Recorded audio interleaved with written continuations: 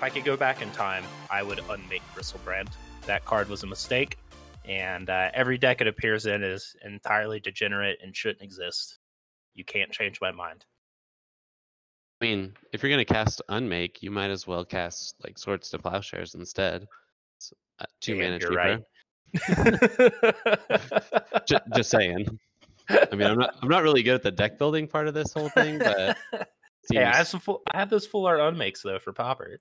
All right, hello and welcome everyone to the episode 16 of the Eternal Implications podcast. I'm Travis, your host. Tonight I'm joined by my main man Gilbert. How you doing? Doing good. Tired, working lots of 12-hour shifts at work, but other than that, not too bad. How about you? It's pretty bad actually. I'm not. If I were to be really honest, it's nice to talk about it, and it's super cathartic to like vent to everyone. For sure. Yeah, things are not so great in my world. Like leaving my job has been extremely difficult, and like I'm still around because my last day isn't until the 12th, and I have to like transition to the next guy, and it's just super awkward. But yeah, I've been playing a lot of Legacy and losing a bunch as well. My limited rating is now a full 150 points higher than my constructed rating because I've been losing so much in Legacy and dominating in cube drafts. So yeah. Well, I've been messing around. I've been like brewing, and I played this Rug Infect list last night and went 1-3 or 1-4. So it was pretty fun. It was super fun though. All right, so today on our episode, we're going to be covering our initial thoughts to the Stoneforge Mystic ban in Modern, or excuse me, unban in Modern, along with Hogak and Faithless Looting, and just see how the metagame has landed. We're also going to talk about 2 specific decks, one that I'm just keeping my eye on, and then one that Gilbert's keeping his eye on. And then I have, like I said, that Legacy GP coming up, and I'm likely just going to play the best deck because that's what I'll end up doing. But we're going to touch on the Legacy metagame in anticipation for GP Atlanta in about 10 days. All right, so let's dive in. Yeah, Gilbert, for sure. How do you think the metagame in Modern is doing? Do you think it's healthy? Yeah, for the most part. I think it's still shaking out. But yeah, I this is the most fun I've had brewing and trying new decks. I played a Bant control list, like a more mid-rangey list this past weekend. Did really medium, just 2 and 2.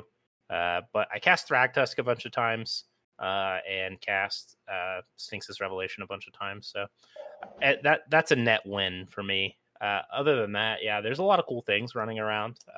We'll touch on one of them here in a bit. But yeah, the meta I still think's shaking out, and we still don't know what the best Stoneforge shell is. And you know, I was complaining earlier that a lot of people are saying the sky's falling with other decks and stuff. But yeah, overall, I think it's really good right now. It's probably one of the best times Modern's ever had. It's open, it's interactive, and there's a lot you can do.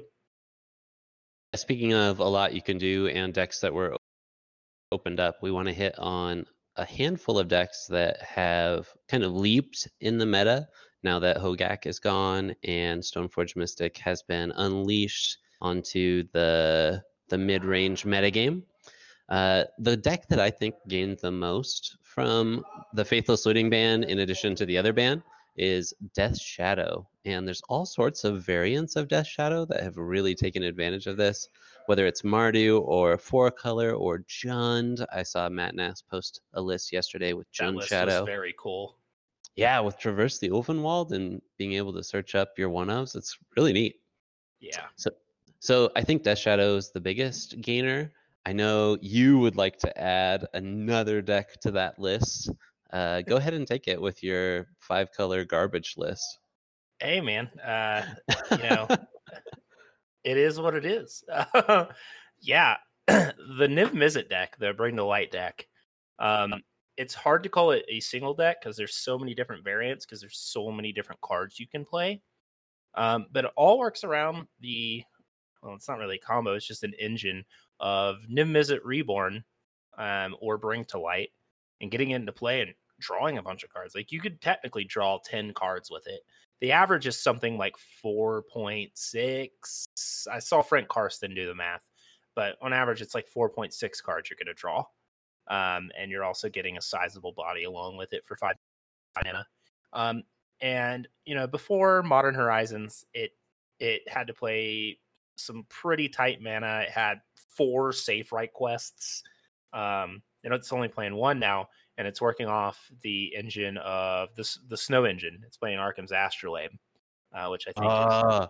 I love that card so much. Yeah, you and me both, and it's really cool to see. You get to play a lot of cool cards, like you get Tolsimir, Friend of Wolves, like the new Tolsimir. You get Huntmaster of the Fells. Some versions play Nahiri, some versions play Wrenn and Six.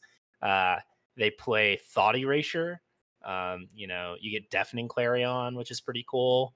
Kaya's Guile, Unmoored Ego, which is really good in a Tron metagame. And then your sideboard, you get a bunch of powerful cards like Lavinia or Wheel of Sun and Moon or Kumbal. And my favorite, Keranos, God of Storms. So ridiculous. Yeah, there's a lot going on. And then like the Wrenn and Six list even plays a Ghost Quarter to recur over and over and over again, which is incredibly greedy, and I love it. But yeah, no, the other thing to mention about these decks is they're really cheap. Like the non-Wrenn and Six version is like $650. That's insanely cheap for a modern deck. So yeah, that's almost as cheap as Infect, and Infect is mostly just commons and uncommons. So yeah, this is just bulk rares and uncommons. I mean, it really is. Yeah, no, it's like Nahiri is the cheapest she's ever been. The bulk of the price comes from the mana base. The next most expensive thing you're playing is 3 Assassin's Trophies and a Kolaghan's Command. Like, yeah, it's bulk rare, some Birds of Paradise, and some good mana. It's pretty cool. Like that, it's just all held together. And it went 9-0 and won the modern playoffs on, was it Sunday or is that Saturday? And it had a bunch Saturday, of people. And how many people did you say that capped at?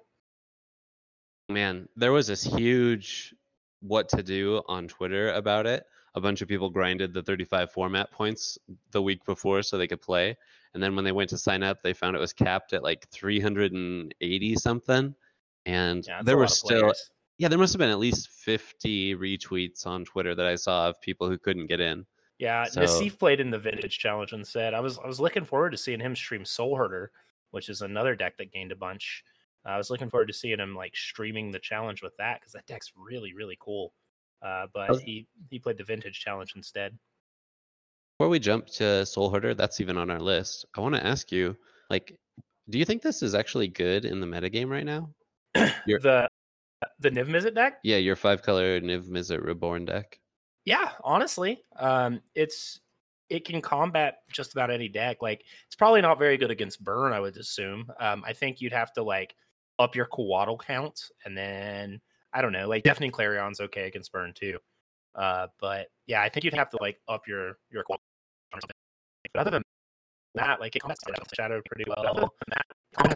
Like it doesn't care about the Urza deck because it has Thought Erasure and what is the name of the card? Unmoored Ego. So you're able to rip them apart and exile, their win conditions, which is pretty nice.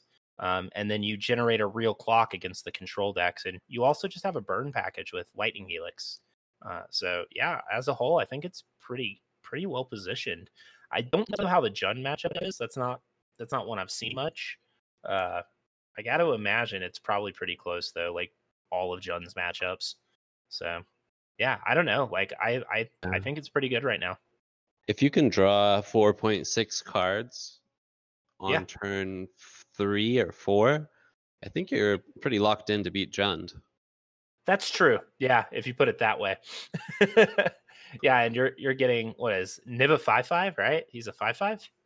6/6 trample. He's a 6/6 trample. Yeah, so I could be wrong. Let's look it up. Flying. 6/6 flying, not trample. It's 6 flying. So that's a sizable body. You've also got Huntmaster of the Fells, which is nothing to scoff at. Like that card's really, really powerful. So I look forward to seeing how this goes. You even have main deck Artifact Hate and Kolaghan's Command, so it's I think the deck's here to stay. I don't think we've seen the best variant of it yet. People are really torn on whether you play Wrenn and 6 or not. I don't think you do, but I think that demands you to be a little greedier with your mana. And I don't think that's the game you want to play. So either way, though, like all the lists seem pretty sweet. So I look forward to seeing how it goes. All right, let's go to the next deck, and this is the one that I think has gotten the most hyperbole among pros and like just random people talking about it, and that is Urza list. Yeah. So we've seen Urza, Lord High, Artificer, and by golly, gee whiz, do people like to hyperbolize how good this deck is? So I've seen different lists. I highlighted one that I thought was really neat, and it was leveraging Paradoxical Outcome as a 4 of, and then really going hard on like 4 Mishra's Bauble, 4 Mox Opal, even a Mox Amber, because you're playing Sai and Urza. And just going ham. Even playing 4 Engineered Explosives. I'm assuming you play them for 0 mana, and they tap for a blue, or they bounce and draw you a card. So there's a lot of things going on with this deck, but at the end of the day, it boils down to you're going infinite, and the question is, how soon can you do that? Right. And like this list has got the backup of just drawing a million cards and killing with Saheeli as well, I guess, without going infinite. But I don't know, man. Like, I think this is my favorite of the lists, kind of in the same vein as you. But like exactly like you said, people are overrating it. I don't think it's that terrifying. I definitely think it's in the top 8 decks, but like I don't know. I think anytime anyone sees an artifact deck in Modern, they just like to scream about how busted it is. And I don't think that's fair. Like I don't think that's a reasonable thing to say about this deck. Oh, it has an infinite combo, whatever. I mean, I think Lantern in its prime was better than Urza or the Urza variants are right now. Like if you compare them at their peaks, I think Lantern was better. And people whined about Lantern a lot, but nobody ever really thought it was the best deck, I don't think. I don't know. Like, it seems odd to me to call this deck the best, especially when you're counting on playing your Urza on turn 3 or 4 and having enough artifacts untapped left to go off from there. It seems like you're asking for a lot, and I think this more all-in version that you've posted up is probably better suited to do it than these traditional like Thopter Sword versions, if I'm being honest. Yeah, and there's a difference for sure. This is put up by Tangrams, and it got 9th place at the MTGO PTQ, which was just this weekend. There were 411 entrants, which made me think, wow, 9th, that's notable. And I just wanted to bring that up. I also really like the one of Saheeli. So cool. I do as well.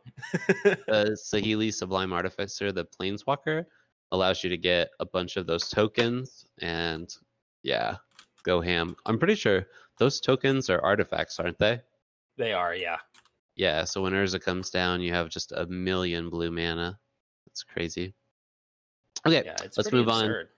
Yeah, let's move on to our next 2 decks we wanted to highlight. Things that have gained traction. I wanted to mention Jund. I think Jund is in the same spot it's always been, 50%, but because of certain additions with Modern Horizons, I think it's a little higher than it used to be. I feel a lot more comfortable with Wrenn and 6 in Jund than I do in any other deck in Modern. Agreed. There's a lot of talk when it first came out with Wrenn and 6 that you could put a bunch of like cycling lands together with like Life from the Loam and do something crazy there. But I just think having the 1 damage and then filling out your mana base is good enough. And Jund gains a lot from that. Yeah, it like the redundancy and making sure you hit your land drops in Jund is huge. So having an engine that does that comes out on turn 2 and pairing so well with Liliana of the Veil, so you're never down a card, is really, really nice. I'm currently building this, and I just got my Blackcleave Glyphs this last Saturday, so I'm only Liliana the Veils and like a Scavenging Ooze away, and I can't wait to bust it out and get a feel for how it's going to do in paper. And then the last deck I wanted to mention is Soul Herder Bant. So this is the snow list that was made famous by, man, none other than Saffron Olive himself. I'm pretty sure he's the guy. Nope. You don't think so? It's not Saffron. Well, he's the one who made it super famous because he's the first guy I saw playing it. Psst, it's Gabriel Nassif, my guy. Hall of Famer. He's not as popular. This is insane to me. But yeah, we have a good friend that plays this deck. And I was down at the shop. Eric is also putting it together right now. Oh, that explains why he wanted my Eternal Witness. Yep. So I think we need to start playing Anger of the Gods in our meta. Yeah, there's a good chance that might push me back to Jeff's guy. Yeah, the deck's super cool. Like, it's a lot of the versions have an infinite combo with Time Warp and Eternal Witness and Soul Herder. Like, when we all saw Soul Herder spoiled, I'm pretty sure none of us thought it was going to be modern. Yeah, I joked about putting it in some jank deck and trying it with a lot of the same stuff. I didn't think it was going to make an impact, you know? And to see it like actually, you know, winning and doing well and popping up, and the variants splashing my boy Siege Rhino, like, it's super cool. And especially the Siege Rhino. Did I mention that? But you mentioned it. Okay, just making sure I mentioned Siege Rhino. Yeah, no, I don't know. This is a deck I'm excited about, and the better it does, I think it is a sign of Modern's health when things like this get to exist. Yeah, I don't have a whole lot to say other than this deck is super grindy. I like that you can play a bunch of one-ofs in the side. I was talking to Seal, the guy in town who has it, and he was debating sideboard cards, and one of them was Stonehorn Dignitary. Yep. 3-drop that causes, or excuse me, a 4-drop that causes your opponent to skip their combat step when it's their turn. And because with the Soul Herder, you can bounce at every turn, and they just never get a combat. It's like, how does Infect beat something like that? That's ridiculous. He was playing it in the main for at least a little while. When he and I were testing my latest Bant list, he had it in the main deck. And I had to kill him with a Teferi Hero Dominaria ult to actually win that game. It was really, really grindy. But yeah, I couldn't attack with like my Colonnades or my Quellers or anything. It was nuts. The deck is extremely grindy. With Ephemerate, you're able to go very deep on a bunch of Enter the Battlefield effects, Wall of Blossoms, Eternal Witness, even like Coiling Oracle I've seen. That's one of their big ones. Watcher for Tomorrow is another one they play with the Hideaway. Yeah, I've seen that. And then there's also Muldrifter, where you can Muldrifter Ephemerate. And like, you captured the picture of that game of mine and his, where I was playing Nightfall, and we went 0-0-1. Neither of us were close to dead. We went to turns. We were both with like 40 life or something. It was absurd. But it was one of the most fun games of Magic I've ever played. And I think a deck that generates gameplay like that is very good for the metagame. And I love seeing Zach win. Like, seeing him do well always makes me feel good because he always gets so excited. That's true. And it carries all week. Yeah, it really does. Okay, those are the 4 decks. Well, 5 decks I wanted to highlight as far as things that are going well. One thing I wanted to mention just briefly is we didn't mention any Stoneforge decks. So you mentioned you don't think that there's a specific slot that Stoneforge is like definitely the best spot for it as of yet. And I would like to go on record and just say it's not good. It's just not good enough in Modern. There are decks that play Tarmogoyf, for example, which I think is just about the same power level. So I don't anticipate Stoneforge Mystic being very long for Modern. I anticipate it being more of like a fringe card that we'll see in control decks or sideboard. But I just don't think it's good enough. I don't think the power level's there. It doesn't match up well against things like Death Shadow or this Soul Herder deck. It's not enough value. Yeah, when everybody's looking to eke out advantage, I think it's a tale of two halves.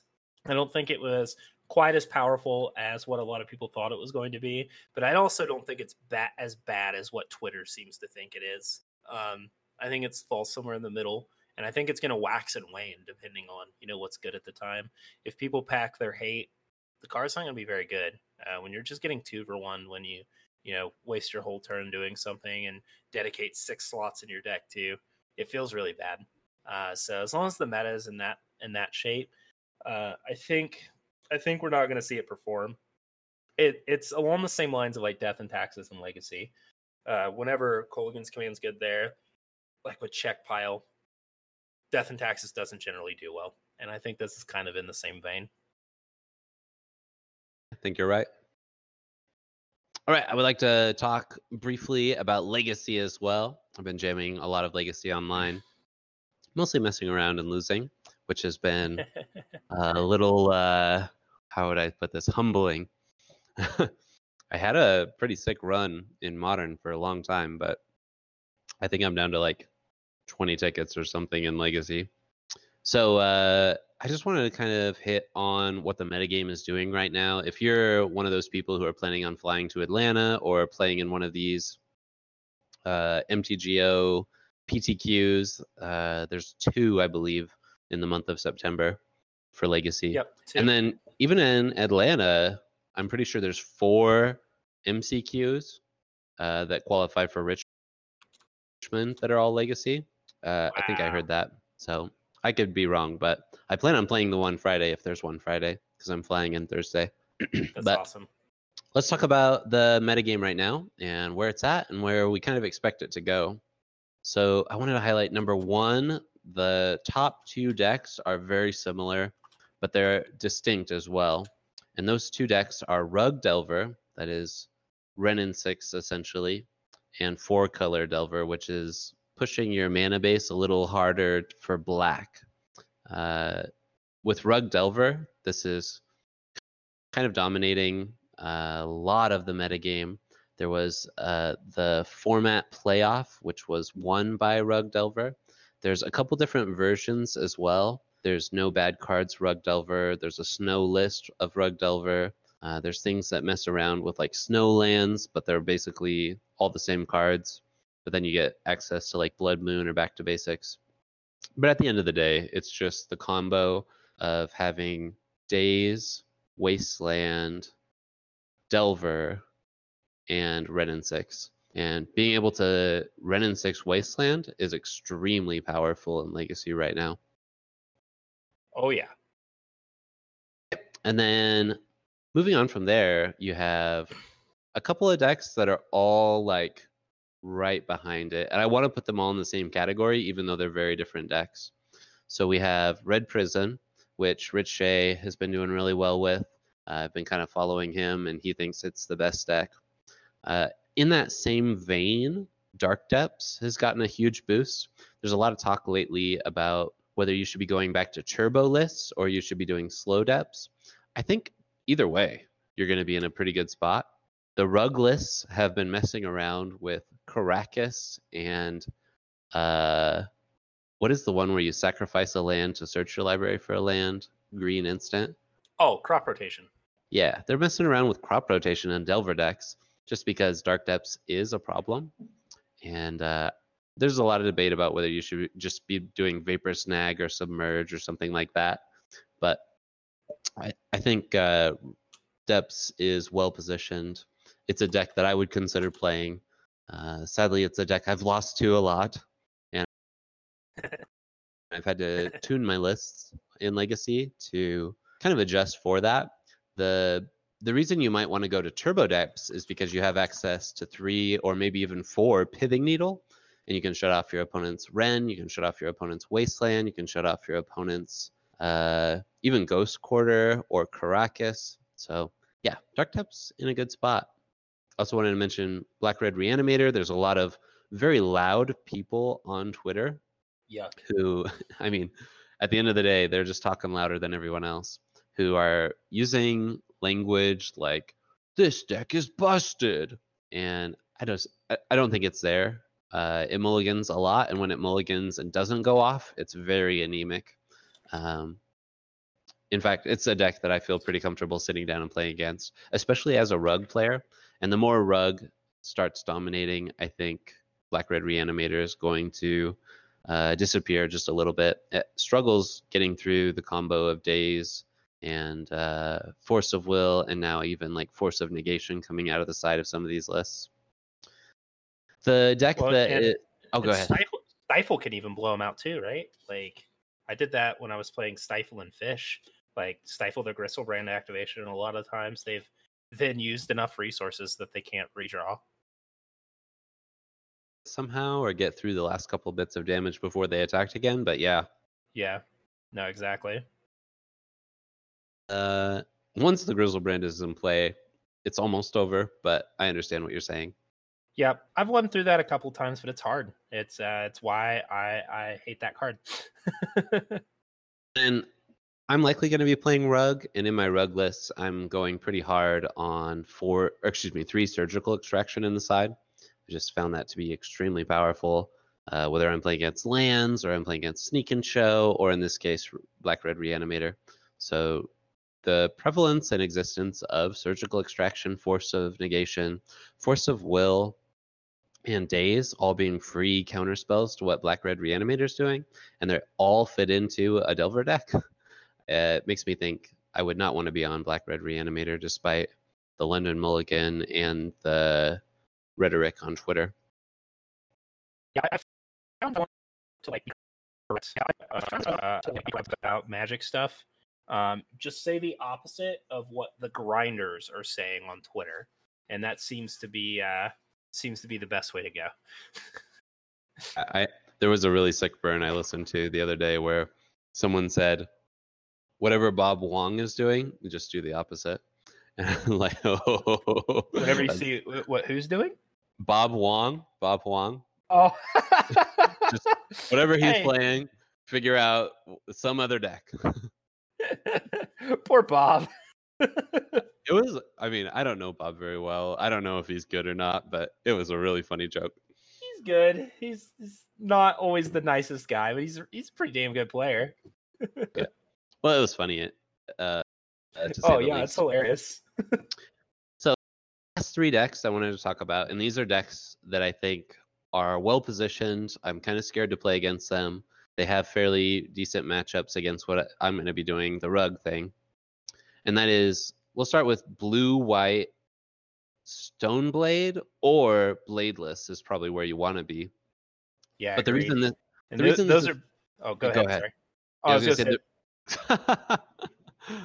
Okay, the reason I think it's so good is because you have so much access to basic lands and Spell Pierce, Spell Snare. That combo, and then obviously Swords to Plowshares, and then Snapcaster Swords to Plowshares, answers a lot of what's happening in these Rug lists. So the Spell Pierce, Spell Snare answers are really good against Wrenn 6. But then with Swords to Plowshares, you can answer almost all their threats. So whether it's Delver, or it's Dreadhorde Arcanist, or Tarmogoyf, you're able to get a lot of value just out of a 1-mana spell.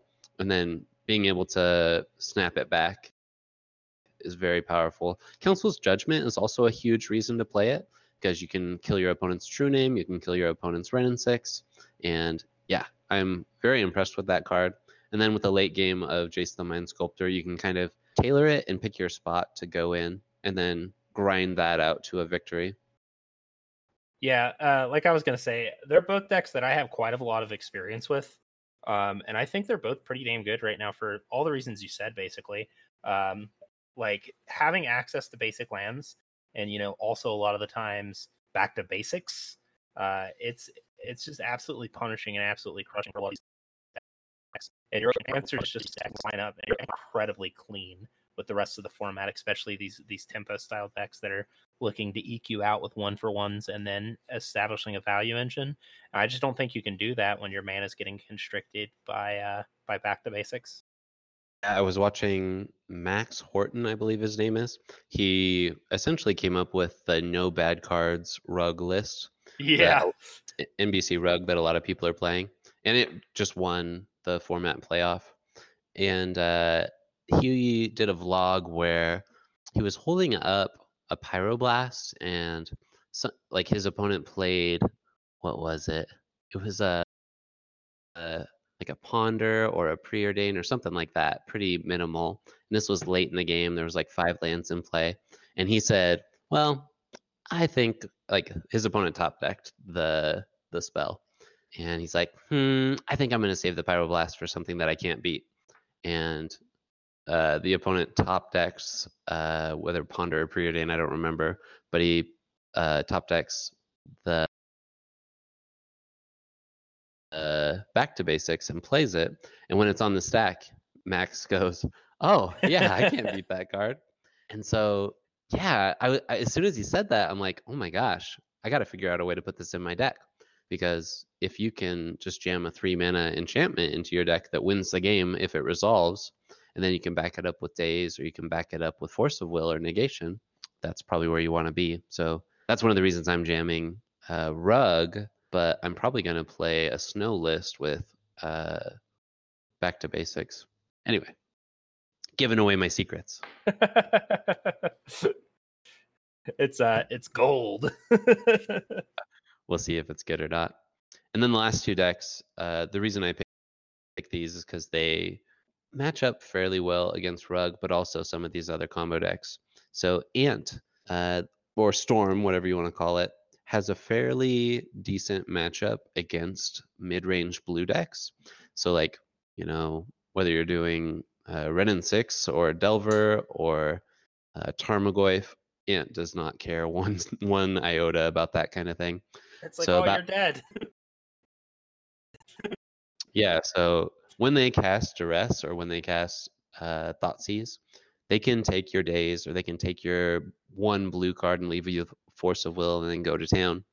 And it just doesn't care about the incremental value of Renin 6 because it's just going to go off so hard. So I like Ant a lot. We don't need to talk about that. It's a fairly old deck, been around for almost a decade now. And then the other deck, which has gotten a resurgence lately, is Sneak and Show. For the longest time, people weren't able to play Sneak and Show, but it's been putting up results lately. So I want to put it in my top 8 as far as decks you need to watch out for and be careful with. JPA 93, I think his real name is Jonathan Angelishu or something.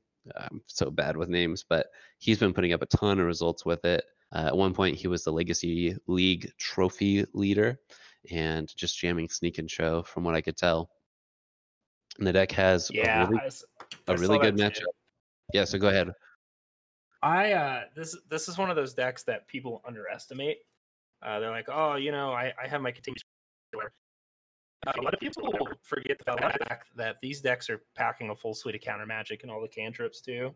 Like, it's something you actually have to be prepared for, and a matchup you actually need to know. And a lot of people's threat assessment in the matchup's poor. So even if their matchup's close or good, they lose a lot of the times because they either get a little too greedy or they play right into the Sneak and Show player's hand. Because this isn't one of those combo decks that has to be like, they'll play the long game with you and then kill you. And I think a lot of people forget that. And when people are low on remembering that, I think that's when a deck like this shines. Might be why it's doing so well. Yeah, I think so. Yeah, so that's my list of top 8 decks. I've already mentioned a couple of key cards that I think are great right now. I just wanted to mention as well, Hex Drinker has kind of overperformed in a bunch of lists I've seen. Heck yeah. Yeah, and man, I think it even was a one of in a deck that won the playoff, the No Bad Cards Rug. And there's a little bit of debate about whether you want 1, 2, 3, or even a full suite. And I think the correct answer is you want it strictly as a one of, because if you draw it in multiples, you just don't have enough mana to pump both. But if you can guarantee you only ever draw one, then I think it's much better. So Yeah, I agree. I kind of think one is where you want to be. Yeah, I agree. It's one of those cards that makes me want to like try a Nick Fit list again because it's a deck that could really abuse it due to having all the extra mana. I think it would be really cool, but it's not something I've really had the time or inclination to mess with. I'm sure I will eventually. Yeah, for sure. Another card I wanted to mention, which has kind of fallen out of favor and opened up a door for another deck, but the card that has fallen out of favor is Plague Engineer. For the longest time, that was, or I shouldn't even say the longest time, for, man, probably 4 or 5 weeks as it was first released. It was everywhere, and it was killing Delvers and blocking Tarmogoyfs. Just a very powerful card. I don't see it like at all in legacy leagues anymore. And like I mentioned in this top 8 list, there's only one deck that really would play it, and that's 4-color Delver. But everyone's just playing Rug because it's more efficient. You're going to be able to cast your spells more often. You're not going to be susceptible to Wasteland. So because that's not on the scene, Elves is also putting up results. And we just need to be aware that Elves is still an incredibly powerful combo deck. It's still extremely good, and it can fight through a Wrenn and 6 fairly easily, just by being aware of when to cast which spell, which elf. And it has so many ways to bounce elves that it's hard to just target. And yeah, I'm very impressed with elves as well. But that's probably like definitely tier 2. So I think so too. I think it's at the top of the tier 2, but yeah, I agree. I've been seeing the lists with Reclaimer. Is that the name of the card? The one that can like tutor plants. That guy. Elvish Reclaimer. Yep. Yeah. I've been seeing Elves lists with him and the Dark Depths combo. So it's people are experimenting with the deck again. Julian's been back to playing it, which is insane with the deck. That is insane. I think he's probably put up more online results with the deck than anybody else. And I think he even has like some Eternal Weekend finishes with it. So if he's back on it, it's probably something to pay attention to. Yeah, it makes me want to go back to Grixis control, like Reed Duke style. Yeah. But it struggles so hard against Wrenn and 6. And Wrenn and 6 is so good that I feel like you just have to play it if you're going to do a mid-range thing. No, I feel you, man. So bad to cast Hymn to Turok against your opponent with a Wrenn and 6 because they're like, discard these 2 lands that I returned. So yeah, it's like, oh, cool. I got outground. That felt great. Thank you. May I have another? Real. All right. Any last thoughts before we close out this podcast, Gilbert? Everybody send me your Siege Rhinos. Okay. I don't think I have any Siege Rhinos, so... No, I got them all already. You got all mine. I just want to mention our Patreon. That's patreon.com/eternal implications. No one took me up on my offer for an additional Soul Ring. I'll up the ante. I'll give you a pack of Modern Horizons if you subscribe for 3 months. Yeah, so do that. Give us your money. We would like to sponsor events down at the local shop. I was thinking this would be so cool if we could like sponsor an event and add like $50 to the prize pool and get a bigger turnout. So that would be super cool. Yeah, so we got to get some people donating to do that. Yeah, give us your money and we can make awesome things happen with Magic, and we'll even send you a couple of Magic cards. All right, Gilbert, where can people contact you? Cut out on me there. They wanted to. But yeah, you can find me at Ours is the Fury on Twitter and Instagram. And yeah, I think that'll do it for us tonight. Like Travis said, go check out our Patreon. Link will be in the description. Otherwise, you guys have a great night, and we'll see you again next week.